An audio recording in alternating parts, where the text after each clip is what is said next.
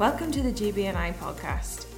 Our vision is that Girls Brigade Northern Ireland will be recognised as a dynamic, relevant, Christ-centred organisation effectively reaching out to all girls to value, nurture and equip them for life. I really hope you enjoy listening to this episode. Psalm 66 verse reads, "Shout for joy to God, all the earth. Sing the glory of his name. Give to him glorious praise. Say to God, how awesome are your deeds. So great is your power that your enemies come cringing to you.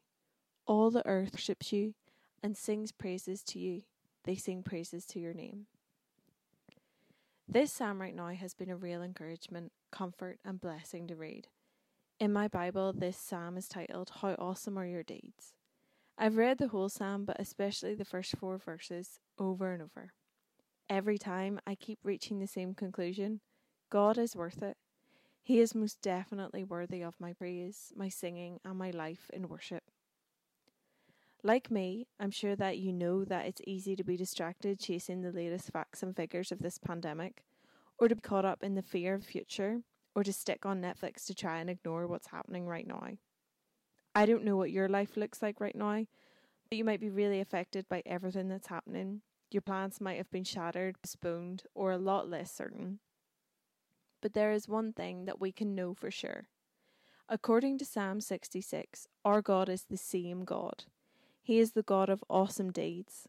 And right now, his deeds might seem really different from the actions that we choose, but Psalm 66 tells us that God is a God who acts in real time to save his people and set them free from sin and slavery. Just look at how the songwriter reflects on Moses, the Israelites, and the Exodus.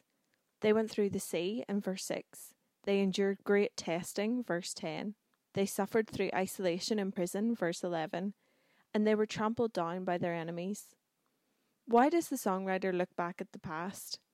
He knows that this God is the same God who hears him when he prays, in verse 16 to 20. So just like the songwriter, we can look back to the past. We can look back to the moment in history when Jesus went through the sea of God's anger for us, and endured great testing for us, and suffered isolation and betrayal for us, and was trampled down by his enemies, people like us, for us.